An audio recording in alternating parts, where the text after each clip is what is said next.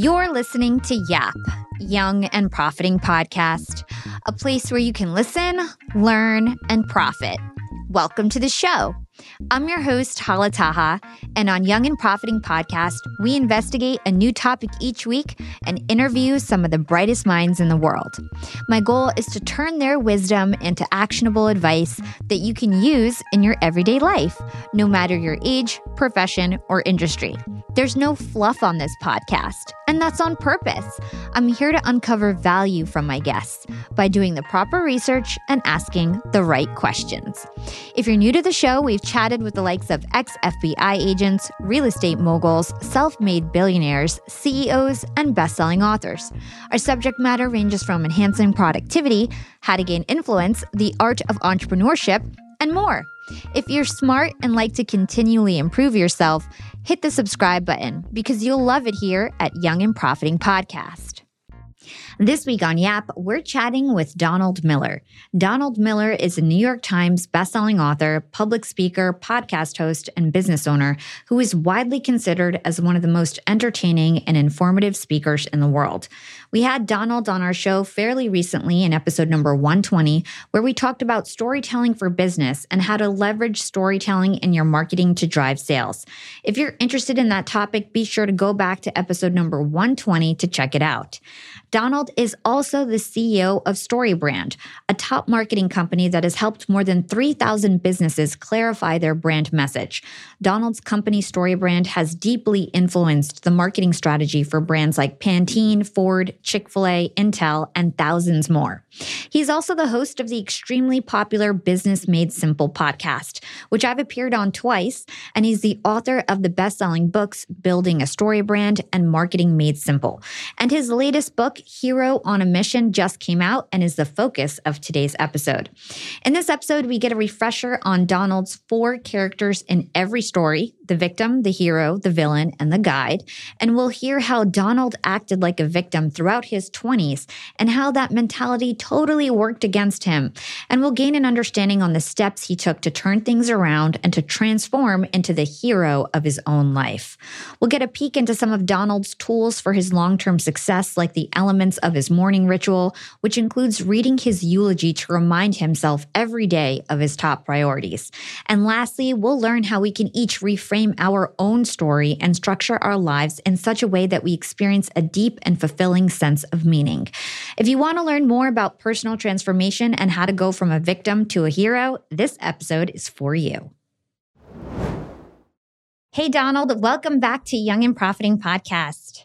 It's good to see you, Hala. I'm so happy that you're here. You're one of my favorite people in this space. So for those of you who don't know Donald, Donald is an amazing entrepreneur. He's also the CEO of a company called StoryBrand, which has helped thousands of companies, household names like Pantene and Chick-fil-A, create their brand narrative, and Donald is a master at that.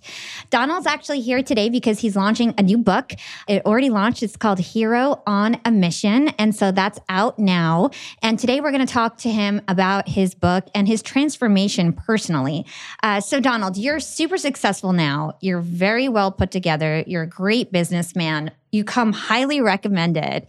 But it turns out when I was reading your book that you weren't always like this. And in your mid-20s, you had a victim mindset and you couldn't make any money and you didn't have great relationships and you were basically like a failure at life. So talk to us about what you were like in your mid-20s and how you were a victim, and then we'll go from there. Well, I will say, when I look back at the kid in their mid-20s, I'm 50 now, I still really like that kid. He was fun. You know, he liked to write. He believed in himself as a writer. He had great friends. He went on some great adventures. But yeah, I think underlying all of that was this sort of idea of I'm doomed. It's never going to happen for me. I'm never going to get my break. You know, the world is against me. And, you know, my life showed. It showed that. I was probably 150 pounds heavier than I am now. Oh, wow. I was 387 at my highest. I'm 210 or 208 the other day. I was kind of proud. I'm down 2 pounds. So I was fat then. I'm just chubby now. So things are getting way better, right, Hala? But I kind of had this default mode of seeing myself as a victim, and I didn't realize that I was choosing that identity. And I discovered it in the very strange way, in order to write, in order to be a writer, I'd studied story because, you study story to try to get people to turn the page, and you use these techniques. And I noticed there are 4 characters in almost every story: the victim, the villain, the hero, and the guide. And as I looked at my life like a story, I realized, oh my word, if your life is a story, you're the victim. Somebody else is the hero. And you're this bit part that lays around feeling sorry for itself. And somebody else gets the girl and gets the money and gets the job and gets the accolades. And you just suck energy into yourself. And quite frankly, it's not very attractive.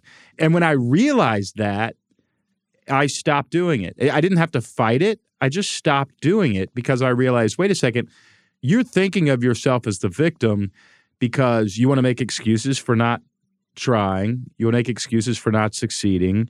You want a rescuer. You want somebody to come and do the work for you because you don't know how to do it. And none of it is working. And so when I began, it's a percentage game. When I began, if I was seeing myself 80% of the time as a victim, I began to see myself 32% of the time as a victim and 60% of the time as a hero. Everything began to change. I mean, everything. And, lost weight, got a book published, started a little company, started to learn more and sort of acquire knowledge about how to get better. And, it didn't change overnight, but now 25 years later, my life is not perfect. There's hard things that happen to us all, but I enjoy my life. And more than I enjoy my life, what I'm really saying is I enjoy the story that I'm living inside of. And it's transforming me and continuing to make me stronger. And so I wonder, now that I've written this book and there's been so much feedback about it, I'm realizing, oh my word, this isn't just me. There's a lot of people who don't realize, wait a second, I've been identifying as the wrong character in the story. And it's not working. And if I just identify as this character, things start to change. And of course, the 4 characters that exist in story, the victim, the villain, the hero, and the guide, exist in story because they exist in us. All 4 of them exist in you, and I personally play all 4 every day. But to the degree that I give the victim stage time, my life goes nowhere. To the degree that I give the villain stage time, people don't like me and they want to throw me in jail and they want justice against me. And to the degree I give the hero stage time, I transform into a better version of myself. And so the idea is just try to give the hero more time in your life, and your life will shape up accordingly without you having to do much of anything. Oh my gosh, this is so powerful. And I can't wait to really dive deep on each one of those different characters and just go into all of that. But before we do that, I want to know the genesis of this book. Why did you decide that you wanted to write this book at this point in your life? Because you've been writing for years. Why did you decide to put this out now? What was the big change or aha moment where you were like, I really need to write this book about transforming from victim to hero? Well, I didn't. I decided I wanted to write this book 10 years ago, and I couldn't. I mean, I tried and tried and tried, and I just couldn't get it to where it was simple and easy to follow and easy to understand. I could live it, but I couldn't explain it to anybody else what it was. It was a combination of a little bit of Joseph Campbell's work, a little bit of Viktor Frankl's work, and then sort of a memoir story of how I was applying these things. So, I tried in various forms, and it just wasn't readable. It wasn't enjoyable to read. Finished the book and sat down and said, I think I can do this, and started. And I think, Holly, you know this, when you actually sit down, you write those first few paragraphs, you get the first few pages out, you pretty much know this one's going to go all the way. This one's going to go all the way to the end zone. And I felt that, and over the year, would get up early from about 7 a.m. to 9 a.m. and work on this and try to explain it. A few fits and false starts, a lot of stuff in the trash can, but ultimately, was able to finish the book.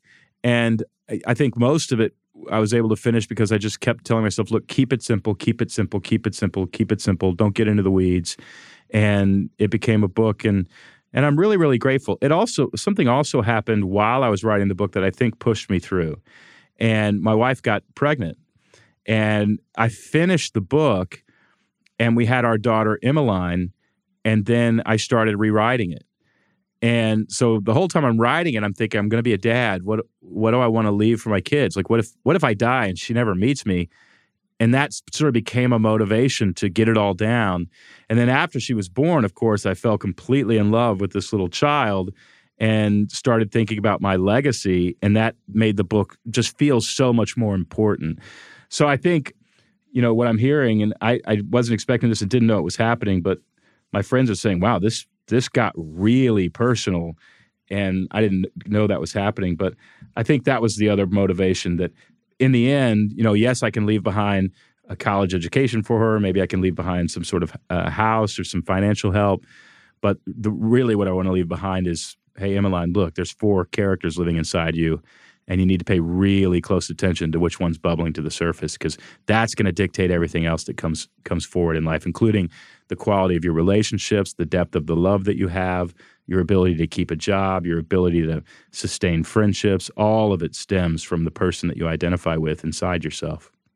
So I have to say, I love looking at your Instagram. It's so cute. All the pictures you post of your daughter and your wife. If you want to know more adorable. about business, there's other accounts. But if you want to see my dogs and my wife and my daughter, then that's the Instagram account is it. So what you said was just really powerful. We all have 4 personalities that live inside of us, and it's our choice to decide which one we want to give the most energy to. So it's the victim, the villain, the hero, and the guide. Could you really take us deep on these? Break it down. What are each of the characteristics of each of these personality types?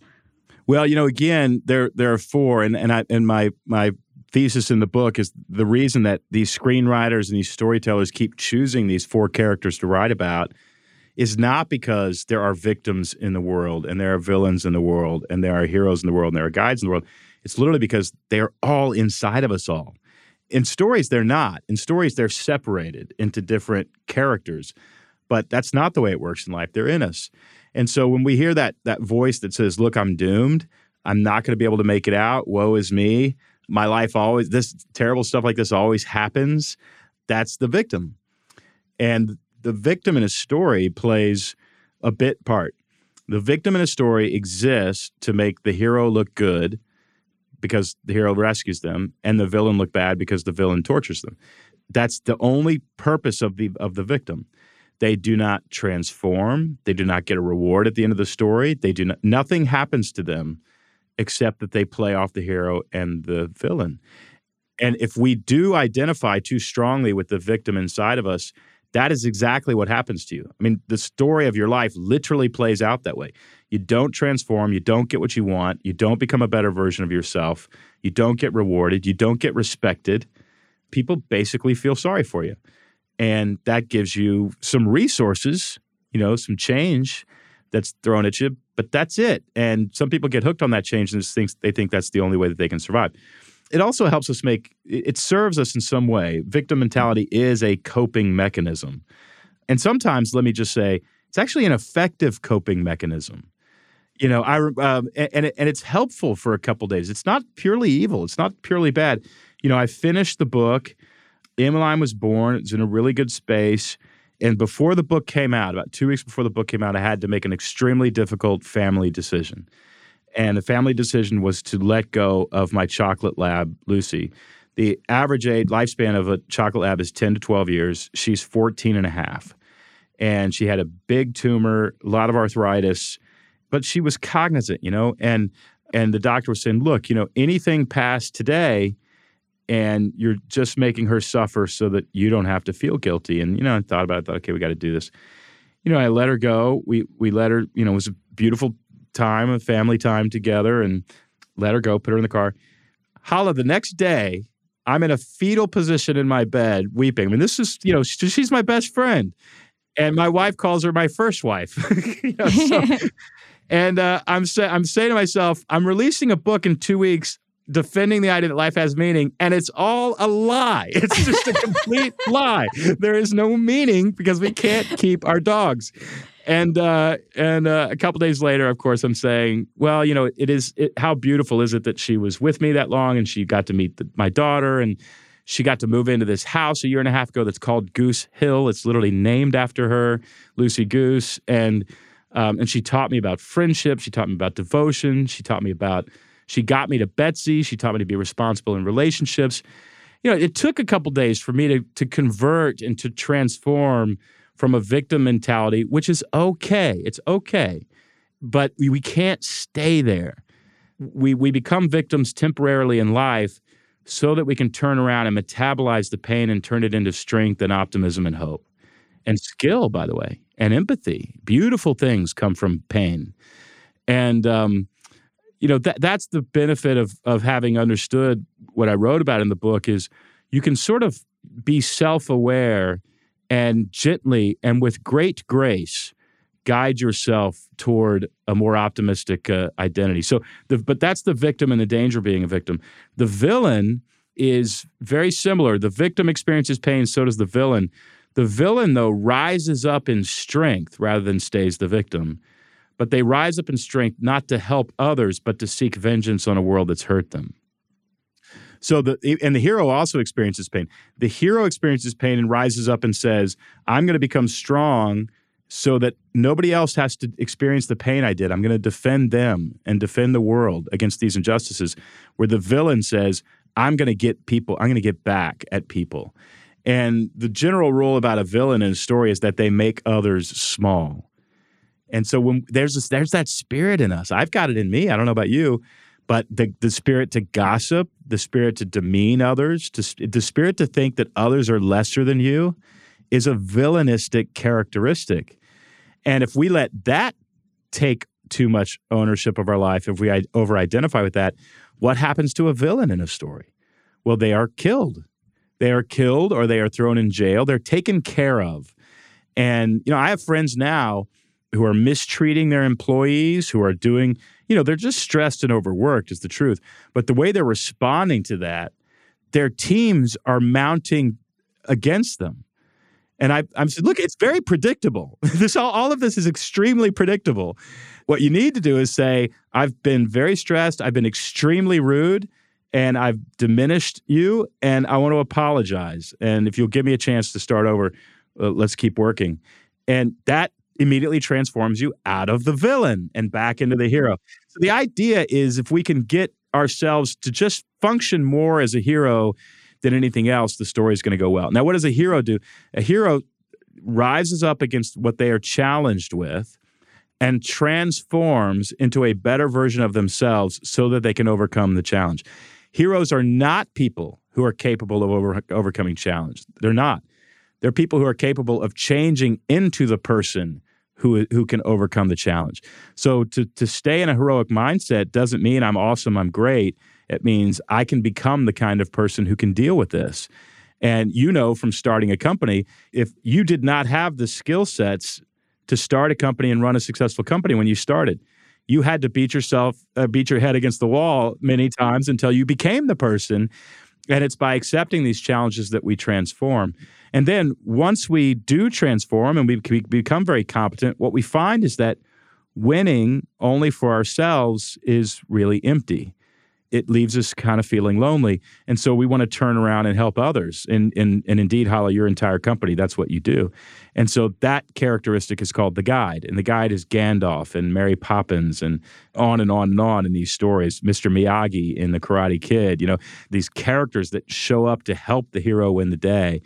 And so as we get older and more experienced, certainly as we become parents, the guide characteristics come alive in us. And I argue in the book that is actually the most fulfilling role to play. You can't play the guide until you've been the hero for some time, but slowly the guide begins to manifest itself, and that's indeed where we find a deep sense of meaning in our lives. Let's hold that thought and take a quick break with our sponsors. Young and Profiters, they may call me the podcast princess, but I'm also the LinkedIn queen. I've been a LinkedIn influencer for 6 years now, and I teach one of the most popular courses about LinkedIn. And I love to teach sales on LinkedIn because when it comes to B2B sales, LinkedIn has got that on lock. LinkedIn is where all the decision makers are hanging out. There are 180 million senior level decision makers on LinkedIn and 10 million C-suite decision makers. These people are on LinkedIn and they're in the mode to buy. They're using LinkedIn for their buying journey, to research vendors or sales reps that they might work with, to look up how to solve their problems, to learn from industry thought leaders. They are in the mode to buy, whereas on other platforms, they're in the mode to be entertained. You want to get them in the right mindset. You want to cut through the noise with LinkedIn ads. In fact, 79% of B2B marketers rate LinkedIn as their top channel for paid media. And LinkedIn has the best targeting because they've got all these different inputs. People are putting their resume basically up on there. And so there's so many keywords that they can use to target the right decision makers so they can hear about how you solve their problems.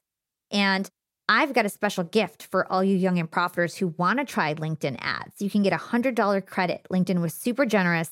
If you want to make B2B marketing everything it can be and get a $100 credit on your next campaign, go to linkedin.com/yap, Y-A-P. Again, if you want to claim your credit, go to linkedin.com/yap. Terms and conditions apply. Young and profiters, we are all making money. But is your money hustling for you? Meaning, are you investing? Putting your savings in the bank is just doing you a total disservice. You got to beat inflation. I've been investing heavily for years. I've got an E-Trade account. I've got a Robinhood account. And it used to be such a pain to manage all of my accounts. I'd hop from platform to platform. I'd always forget my Fidelity password, and then I have to reset my password. I knew that needed to change because I need to keep track of all my stuff. Everything got better once I started using Yahoo Finance, the sponsor of today's episode. You can securely link up all of your investment accounts in Yahoo Finance for one unified view of your wealth. They've got stock analyst ratings. They have independent research. I can customize charts and choose what metrics I want to display for all my stocks so I can make the best decisions. I can even dig into financial statements and balance sheets of the companies that I'm curious about. Whether you're a seasoned investor or looking for that extra guidance, Yahoo Finance gives you all the tools and data you need in one place. For comprehensive financial news and analysis, visit the brand behind every great investor, yahoofinance.com, the #1 financial destination, yahoofinance.com. That's yahoofinance.com. Wow. So like a couple things are really standing out based on what you just said. The first is that the way that we acknowledge pain and interact with pain determines whether we're the villain or the hero. Yeah, how we react to it and how we respond to it determines our path.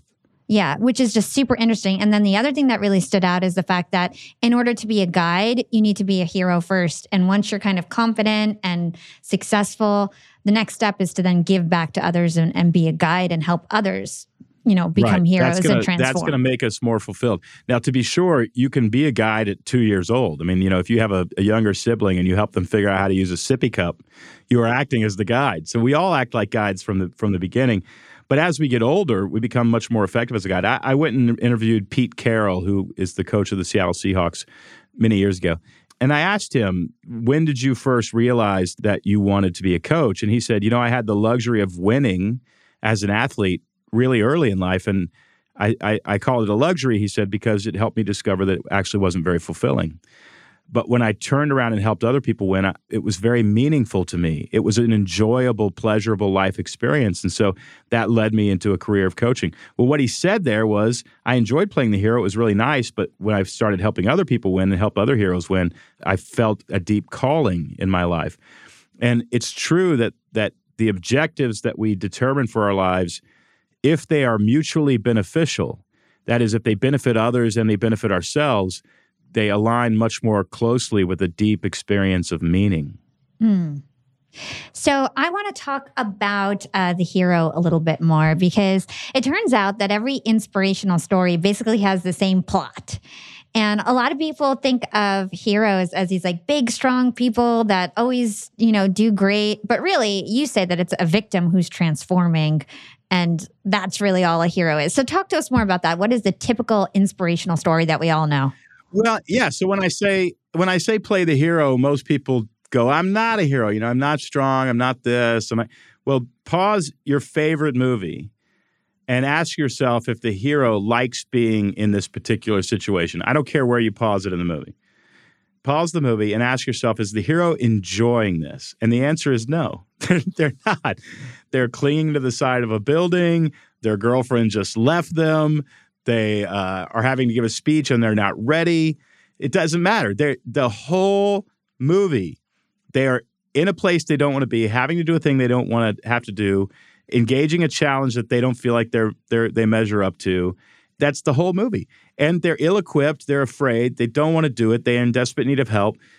That's a hero. And so if that feels like you, then well, congratulations, you're in the right place. And that story is transforming you. So what we see is in the last 9 minutes or so of the film, if we're talking about film, in the last 9 minutes, the hero has in fact transformed and is a much better version of themselves. We tend to think of heroes and define them by the last 9 minutes instead of the previous 90. So the idea is if you want to be a hero on a mission, set an objective in your life that is difficult, that's going to require some commitment and some transformation on your part, and step into it and try to make it happen. And that is what will transform you. So heroes and victims are very similar, except heroes are not looking for a rescuer. They're getting up and trying to get. Now they may look for help. They may look for a guide, but they're not looking for somebody to take the responsibility away from them. That's what a victim is doing. So something else that I thought was really interesting, you had an author's note in your book where you talked about the fact that you shouldn't leave your fate up to destiny. And you talk about a concept in your book, the external locus of control and the internal locus of control. Can you talk to us about the difference between the two and why that matters in terms of how we plan out and go about our lives? Yeah, well, the author's note is very, very short. It says, I don't think we should trust fate to write the story of our lives. Fate is a terrible writer. And it's actually very true. I don't think fate is either working for you or against you. I think it's like the weather. It's neutral and it's completely based on chance. Sometimes fate works for us and we think, the stars are aligned. I personally don't believe that. And as somebody who believes in God, I don't believe God is either trying to make things happen for you or against you either. I think sometimes you might step in and do that. I don't know. I can't prove that. But I think what he's doing is saying, here are the basic principles to make something really happen with your life, and you get up and do it. That way you will have a sense of fulfillment about what you've done in life. And I, by the way, am going to cheer you on. And to me, that's the interaction I have with God. And I know we're all over the place theologically as people listen to this thing. But at the same time, I think the point is, if you are trusting an external source to guide the story of your life and make it work out, I personally do not think it's going to work out very well. I think what the external source wants you to do is be empowered and stand up and take responsibility for your life. And I think narrative structure in the universe itself probably rewards that. And it's so much more fulfilling, right? It's so much more fulfilling to do so. So psychologists have this term called internal locus of control versus external locus of control. And if you believe that my life is terrible because my parents and because the year I was born and because the way I look and because then what you're saying is my life, the quality of my life is determined by outside sources, things out of my control. Psychologists have a term for that. And it's called an external locus of control, that my locus of control is actually external. Now, those who identify with an external locus of control have higher rates of depression, worse relationships, less earning power, higher rates of anxiety and frustration in life.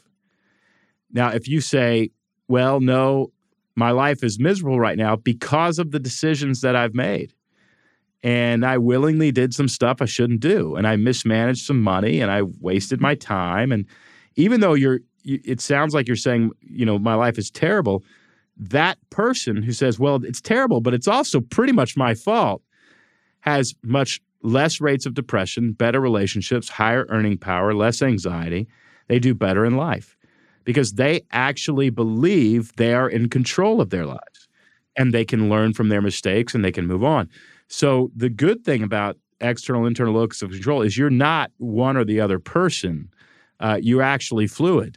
In other words, if you have an external locus of control, it can change to an internal locus of control. So heroes in stories have high internal locus of controls. Victims in stories have high external locus of control. So once again, whether we have an external or internal locus of control, whether we think of ourselves as a victim or a hero, determines the quality of the story that we will end up living. Oh my gosh, I love that. So let's say that somebody listening is, there's a lot of people in their mid-20s that are listening in right now that might feel like, man, I feel like I was like Donald when he was in his mid-20s. And I feel like I approach life with an external locus of control and I'm a victim and I approach life as a victim. What prevents them from transforming? Like, what are the big things that prevent people from taking that step to become the hero of their own lives? Well, before I even say that, I want to say that judging yourself, shaming yourself, being upset because you just realized you've had a victim mentality is entirely and completely unhelpful. When we say to ourselves, you're such a little victim and you've wasted the last 10 years and, if you weren't such a victim, people would like you. Freeze that voice for a second. Listen to it. Who is that talking? You know who that is talking? It's the villain. So now you're in a worthless conversation between the villain inside you and the victim inside you, two roles that will completely ruin your life. So we've got to ignore those voices, and we can't give them the microphone. What we have to do is say, have some grace. You have seen yourself as the victim because, and I'll tell you why, even if you had a wonderful, healthy childhood and there's no trauma, you see yourself as the victim because your parents did so much for you because they are loving and good. And now you are out on your own. You've been out on your own for a minute. And life is, in fact, very hard.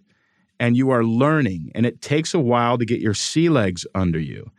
And rather than face the challenges sometimes, you've given into a bit of a victim mentality as a coping mechanism to deal with the pain.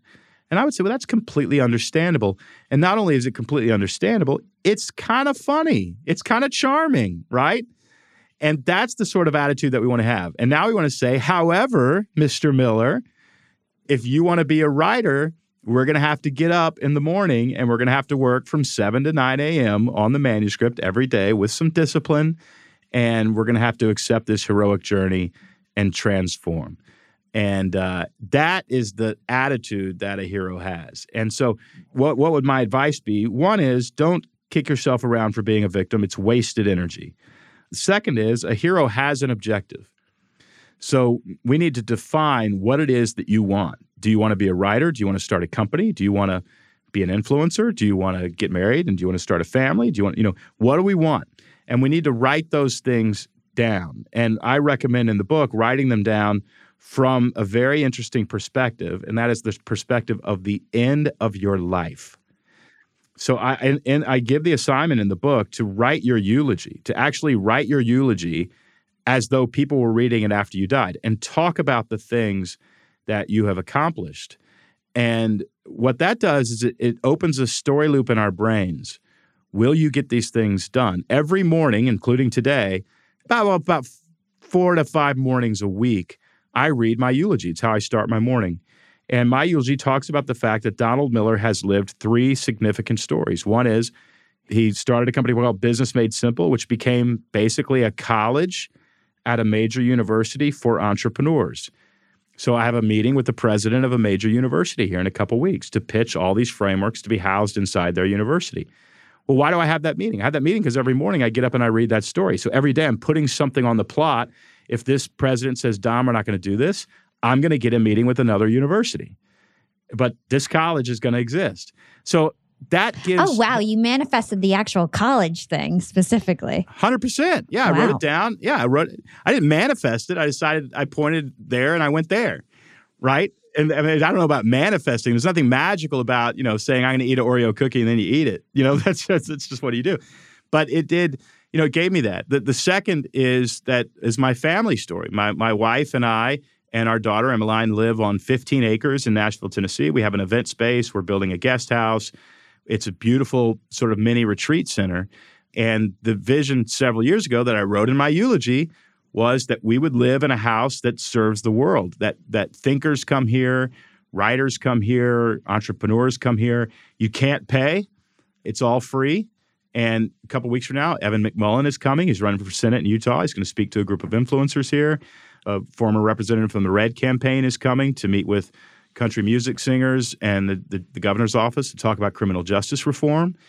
All of that was just an idea. But what it was a story that my wife and my 6-month-old daughter could live into. And what I was trying to do was say, okay, we're gonna start a family. What would be the coolest place you could possibly grow up in to realize that you can change the world? And we dreamed up this house and an event space in the backyard and a guest house where writers come. Right now, a couple writers are upstairs. One of them wrote a book about the lead up to the Iraq War. And we had a great dinner last night, talk about it with some people. It's just a place where wonderful conversation happens. Well, you say, Don, that sounds so special and so magical. It was just an idea, right? And then you start doing things toward it. Another one is something called Build the Middle Class that will exist by the end of the year. And basically, it's a petition that people can sign. It says, we are asking Republicans and Democrats to come together and pass 8 pieces of legislation on tax reform, education reform, immigration reform, and so on and so on. Immigration reform launched yesterday. And then that's it. I don't have any time. I've got 30 years left in my life, and then I'm dead, and I will never come back to this planet. So I have 30 years left, and if somebody comes and says, Don, we'd love for you to do a TV show, I look at my eulogy and I say, there's no TV show on here. I'm sorry, I can't do it. I've got 3 stories, and I'm going to live these 3, and I don't have time to switch gears right now.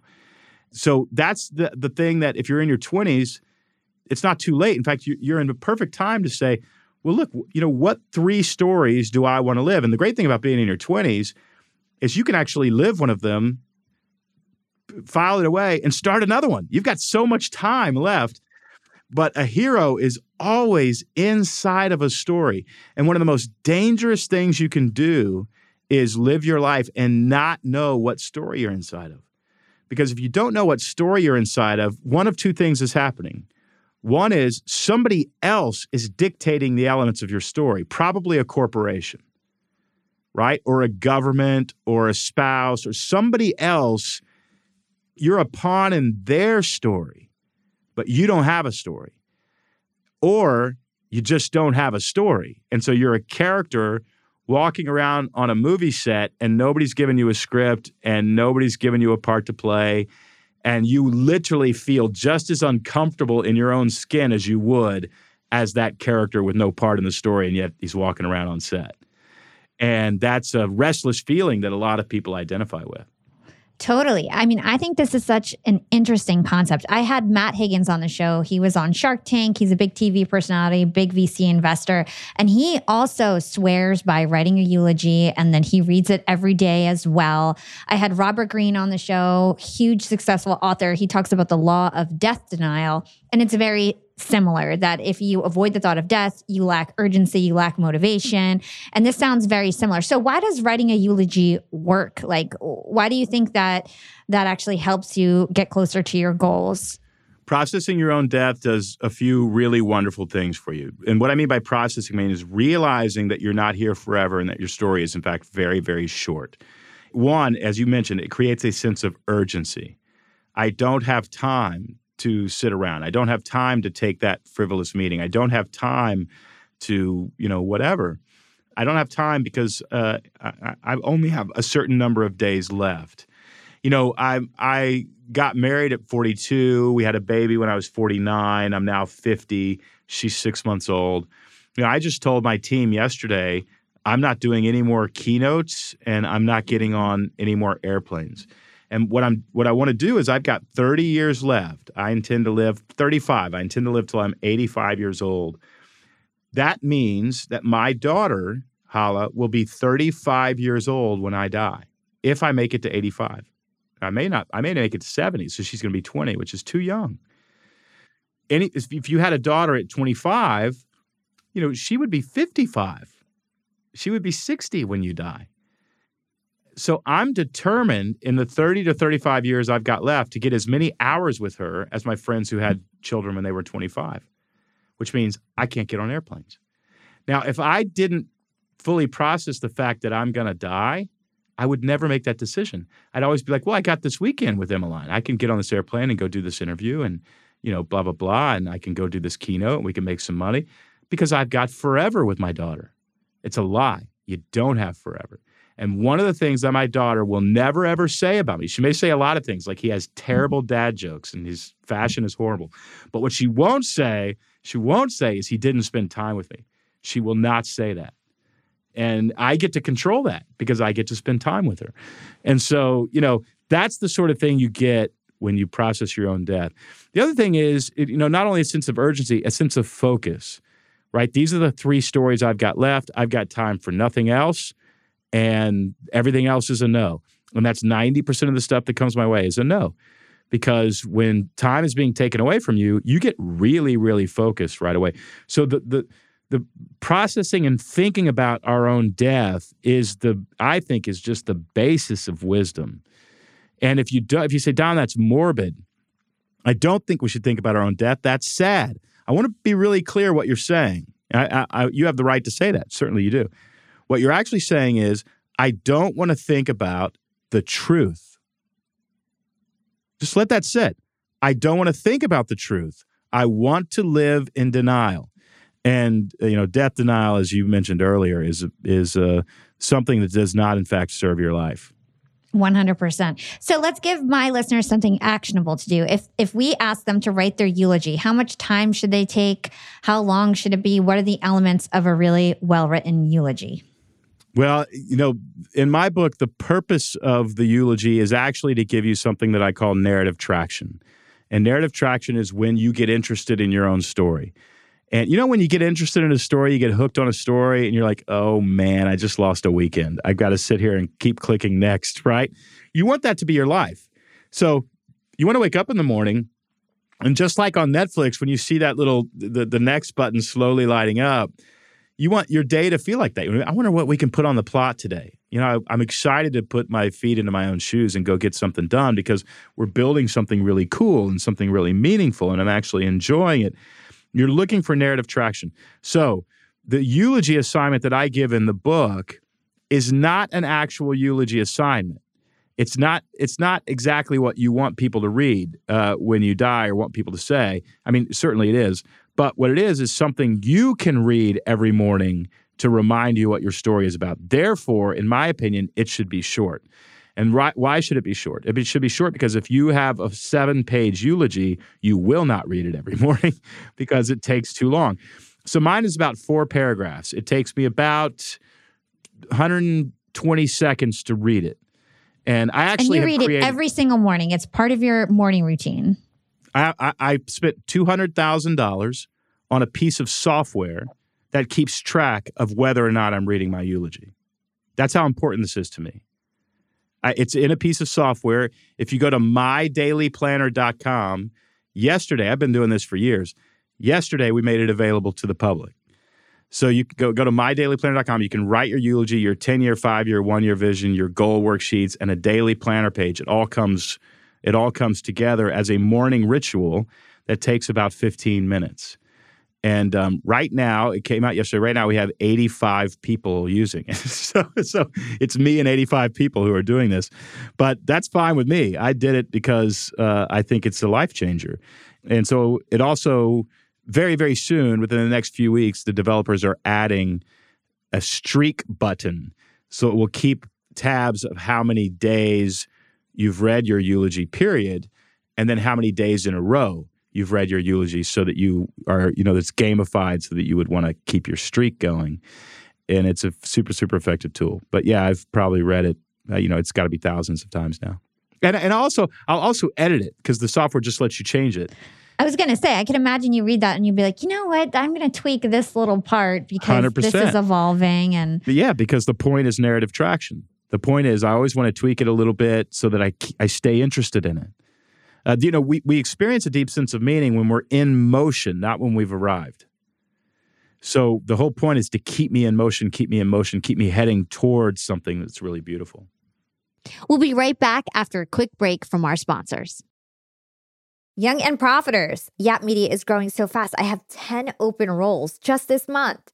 In the past, it would take me so long to find hires. I have to go on all these different job sites. I have to create my own skills assessments.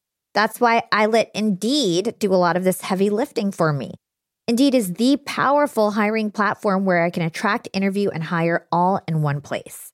Indeed has things like skills assessments, where when we have specific roles, we can find an assessment that matches that role and we can make sure they have the skills that we need.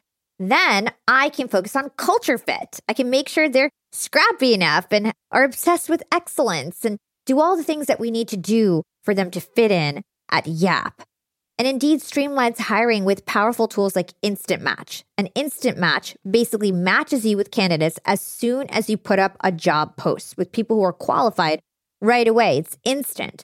And the best part is it gets better as you use it. So now when I use Indeed, especially when I'm hiring for similar roles, I get people right away where they know that I'm going to like the candidates because they can see what my preferences were in the past. It gets better as you use it.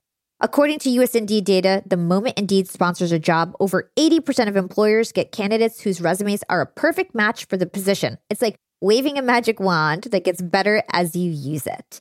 So I love using Indeed. We've found a lot of our A players on there. Join more than 3 million businesses worldwide who count on Indeed to hire their next superstar like we do at Yap Media.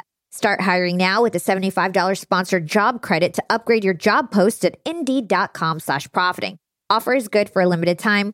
Claim your $75 sponsored job credit at Indeed.com/profiting. Again, that's Indeed.com/profiting. And support the show by saying you heard about it on Young and Profiting Podcast.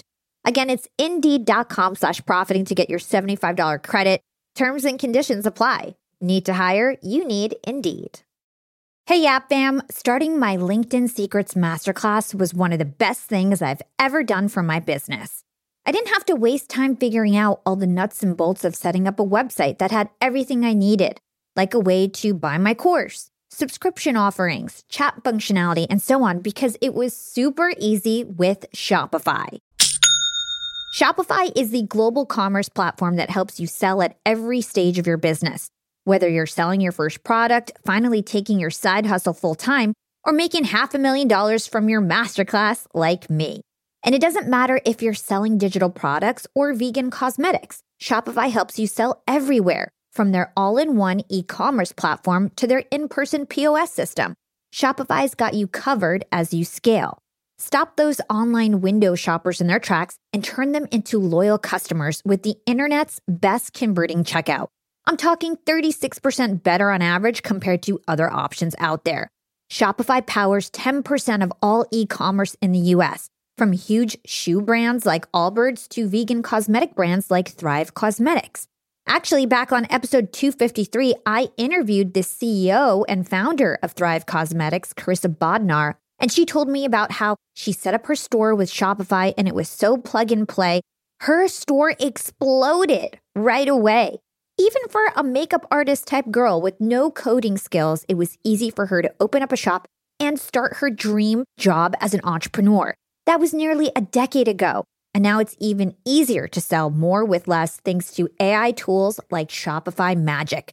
And you never have to worry about figuring it out on your own. Shopify's award-winning help is there to support your success every step of the way. So you can focus on the important stuff, the stuff you like to do. Because businesses that grow with Shopify. Sign up for a $1 per month trial period at shopify.com/profiting, and that's all lowercase.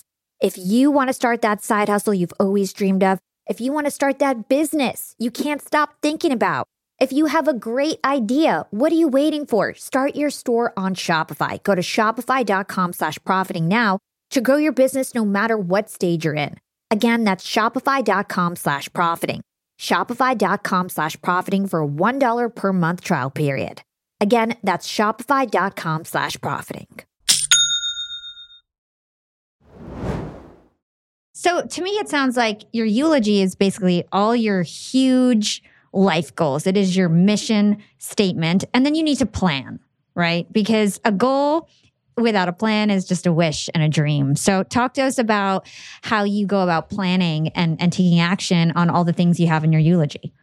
Yeah. So the book takes you through the 10-year, 5-year, 1-year plan. By the way, if you want it on paper, it's free. Just go to heroonamission.com. You don't even have to buy the book. Just download the pages and it's all there. So everything that you need is right there. And so there's a 10-year vision, a 5-year vision, and a 1-year vision. And they're exactly the same worksheet. They're just obviously the 1-year vision is a lot closer than the 10-year.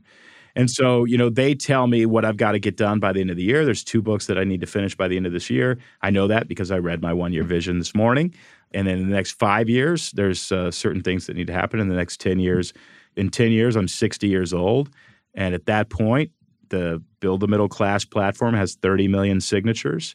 There are 250,000 representatives flying our flags all over the country. And the middle of America, the common sense, I'm willing to work with the other side to get things done, has a voice in this country. And so I know I got to get this done within 10 years. So that means there's a lot of work to do, right? And we've got to build some advocacy around this. So, if I didn't read that stuff every morning, I think within a week, I'd forget the plot. Because I would stop reading it, and then my buddy Drew would say, "Hey, Dom, we're going on this golf weekend with all these people." And then I'd go on the golf weekend, and there'd be some optometrist who says, "Look, I've got this vision for, starting 25,000 optometry centers around the world. We've got $7 billion. Will you come on as the CMO? I'll give you $3 million a year to do it." And now I'm suddenly building optometry centers. You know what I mean? It's like, what happened to Build the Middle Class? Well, you didn't read your frickin' 5-year vision, and you said yes to a great opportunity. And, if you're in your 20s, you're listening, yeah, but I don't get those opportunities. Listen to me. You're about 8 years from getting those opportunities, right? The older people die off and you take over, and those are the opportunities that are going to be handed to you. And if you're not grounded before you get them, you're going to take some opportunities that you don't need to take. And that's why you want to be grounded in the story that you are deciding to live. Internal locus of control. You direct your story, not opportunities and all that kind of stuff. You direct your story so that you decide which opportunities you take and which opportunities you reject. Love that. I think all of this material is excellent. We're going to link it in our show notes. So last time you came on the show, I always ask this question at the end of my show: what is your secret to profiting in life? And you mentioned Viktor Frankl, which after reading your book, I learned he was your favorite philosopher and he really changed your life. And I think his story really helps tie all of this together.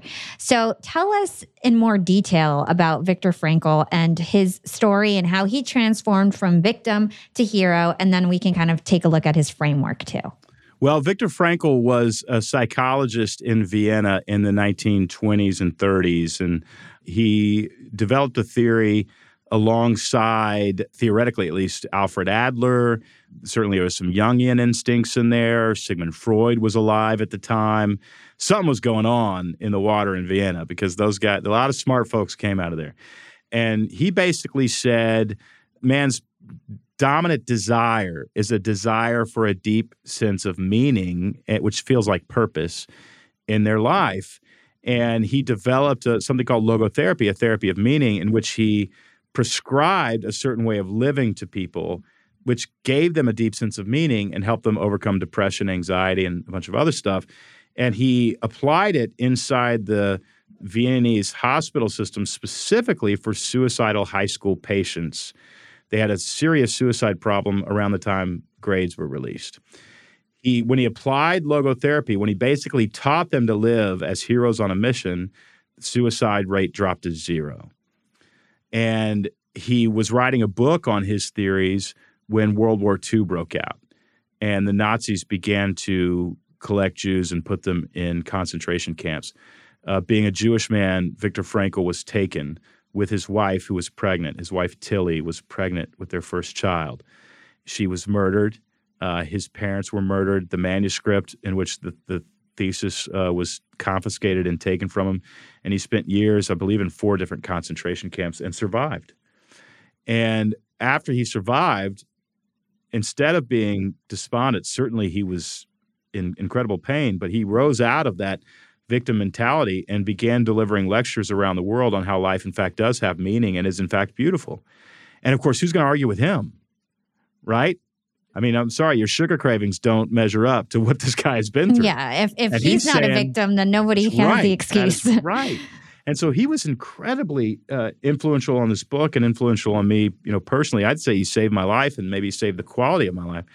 But just a wonderful, wonderful person who has proven that life, in fact, has meaning. What's really interesting about Viktor Frankl is he didn't actually tell us what the meaning of life was. He told us how to feel it. And he doesn't answer the question, what is the meaning of life? Or why does life have meaning? He just says, here's how you experience it. And so what it does is it makes the stuff I talk about in the book, and that's what the book is. It's a prescription for logotherapy.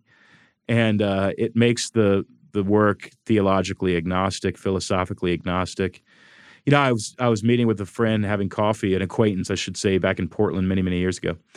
And it was very obvious they were a nihilist. And they said to me at one point, well, you know, life is meaningless. And that could be the state motto of Portland, Oregon, right? I mean, it's just, it's that kind of place. And I said something a bit offensive to them. I wrote about it in the book. But I said, what if life is not meaningless? What if just your life is meaningless? And of course, they didn't think that was very funny. But what I meant by that was, what if the stuff that you were doing inside of your story is giving you a bad experience? And what if it's not life itself? In other words, you know, what if you're writing a book and what you're actually saying is, this book is not interesting? And the good news is, if we can get ourselves to believe it and understand it, is that the book can change. If you know how to live a certain way, the book can get really, really interesting really fast. And I'm a living testament to that because I really like my life. It's not always easy. It's not, you know, I cried myself to sleep when I had to put my dog down. There are painful, painful elements to it. There are hard things. Today we took Emmeline to get her last shots at the doctor, and hold your crying baby while she doesn't understand why somebody's poking her with a needle. They're just tough scenes in life. And of course, I'm being very, very light, and the people listening have some very, very painful scenes. And yet, we can choose to do things with our life that give our life a deep charge of meaning and beauty, and go to sleep every night being grateful for the incredible experience that we're having. Yeah, the thing that keeps coming to my mind was this concept of personal agency, as you're talking about the fact that it's not that life is going to be perfect. There's going to be ups and downs, but it's how do you treat those ups and downs? How do you have perspective towards them? Can you talk to us about personal agency and what that is? Yeah, personal agency is similar to internal locus of control. It's belief that you have the power. And the one thing that you have the power over that nobody can take away from you is your perspective on life, including your perspective on very, very difficult things. And so when painful things happen to us, we can either have a victim perspective, which is, woe is me, I'm doomed, please send a rescuer. Or we can actually say to ourselves, wait, this is painful, and also it somehow benefits me. It's both. And that's the prescription that Viktor Frankl would give to his patients. He would say, when something very painful happens, acknowledge it. Don't be a delusional optimist. Acknowledge it, grieve it, and also realize it comes with benefits.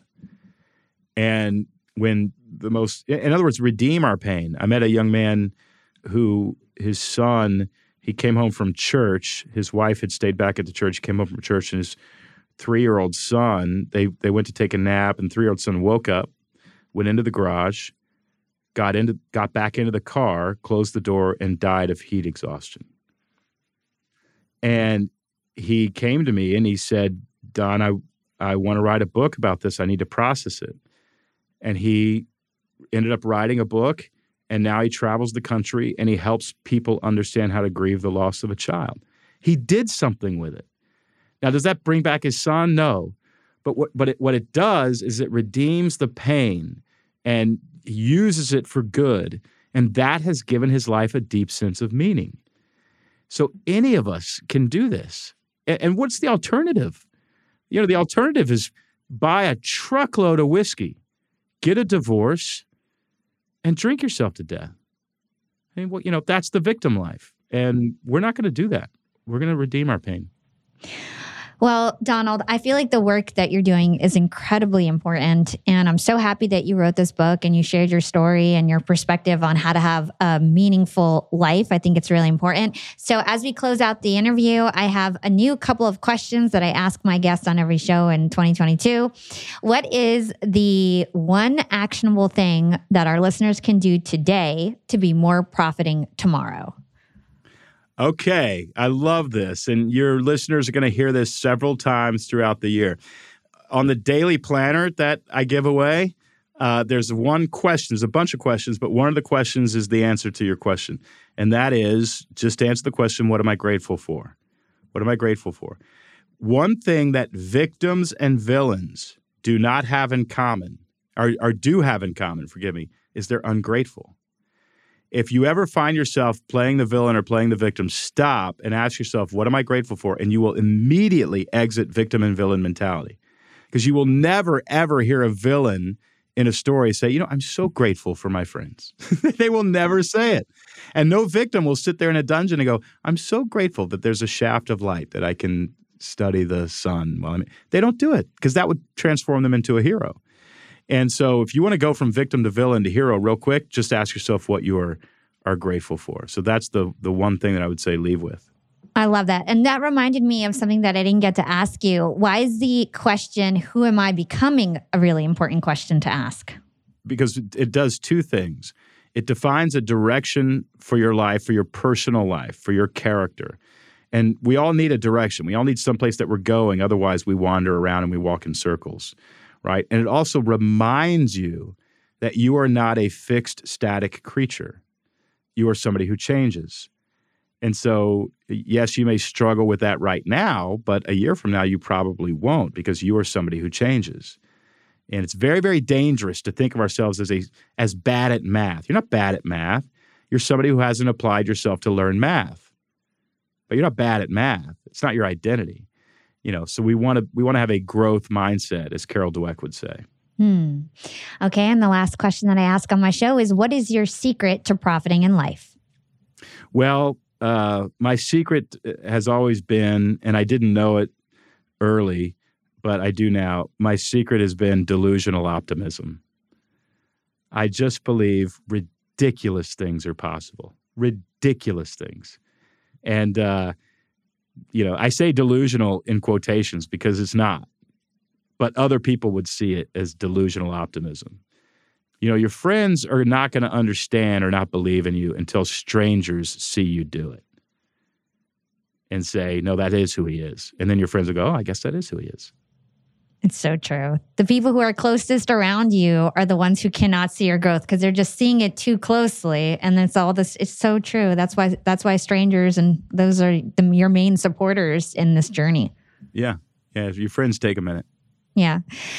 Okay. So where can everybody go get this new incredible book, Hero on a Mission?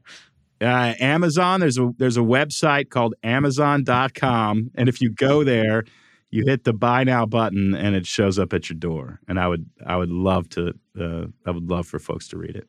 Awesome. We're going to stick all those links in the show notes so you guys have easy access to all his free resources, his book on Amazon. Donald, it is always a pleasure. You're always welcome back to the show whenever you have something new to talk about. Thank you so much. It's always a pleasure. It's always a yes when you invite me on because it's an honor. Thanks so much. Thank you.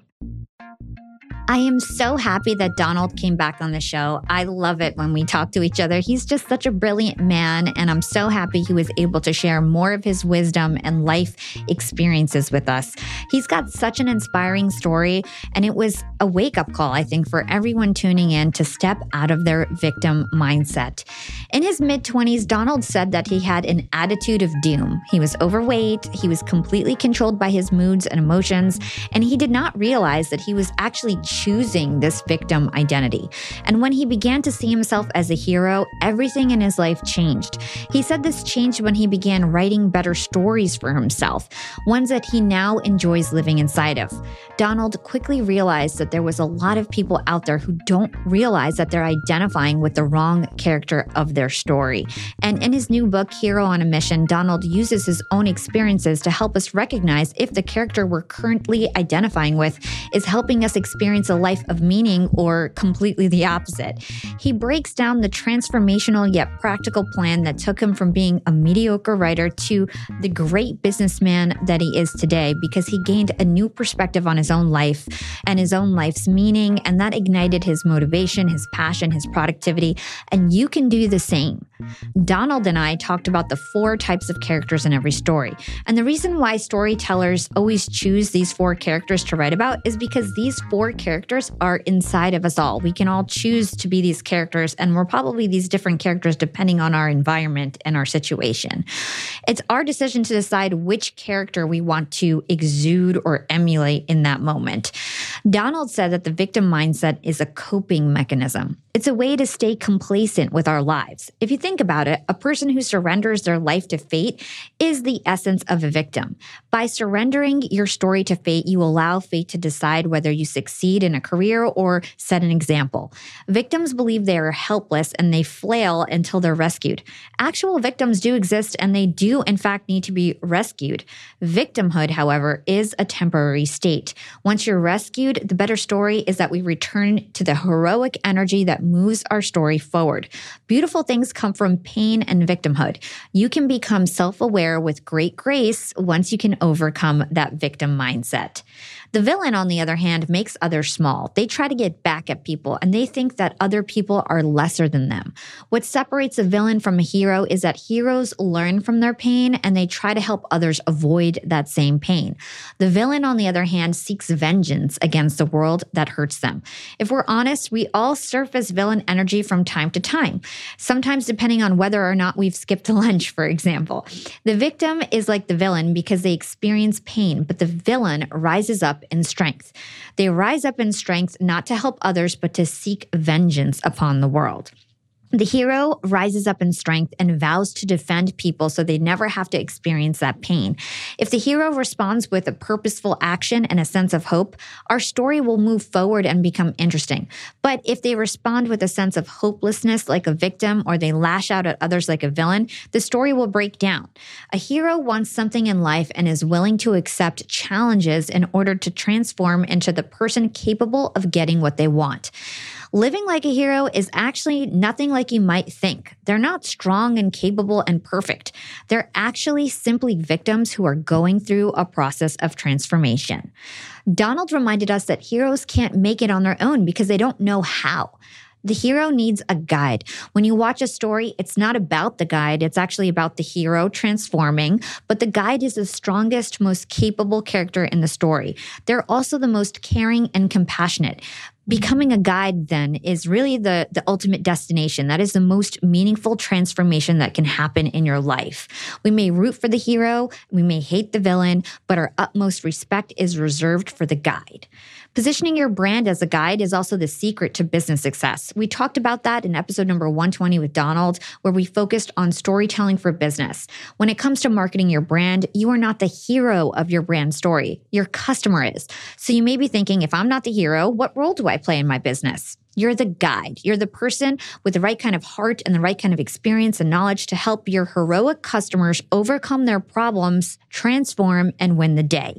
Remember, heroes are always transforming, and you are the one helping your customers transform on their journey. In order to be a guide, you need to be a hero first. You need to have transformed yourself before helping others do the same. Remember, we all have these 4 characters inside of us, and we likely take on different roles based on our various environments and the situations we're put in. Evaluate where you are right now and then act accordingly. If you're in the victim mindset, move to become the hero. If you're the hero, move to become the guide. I want to end with Donald's advice of reimagining your life story by writing down your own eulogy. He says that writing your eulogy opens a story loop in your brain, and it's like willing yourself to live life a certain way, which leads you to be more intentional about what you do every day.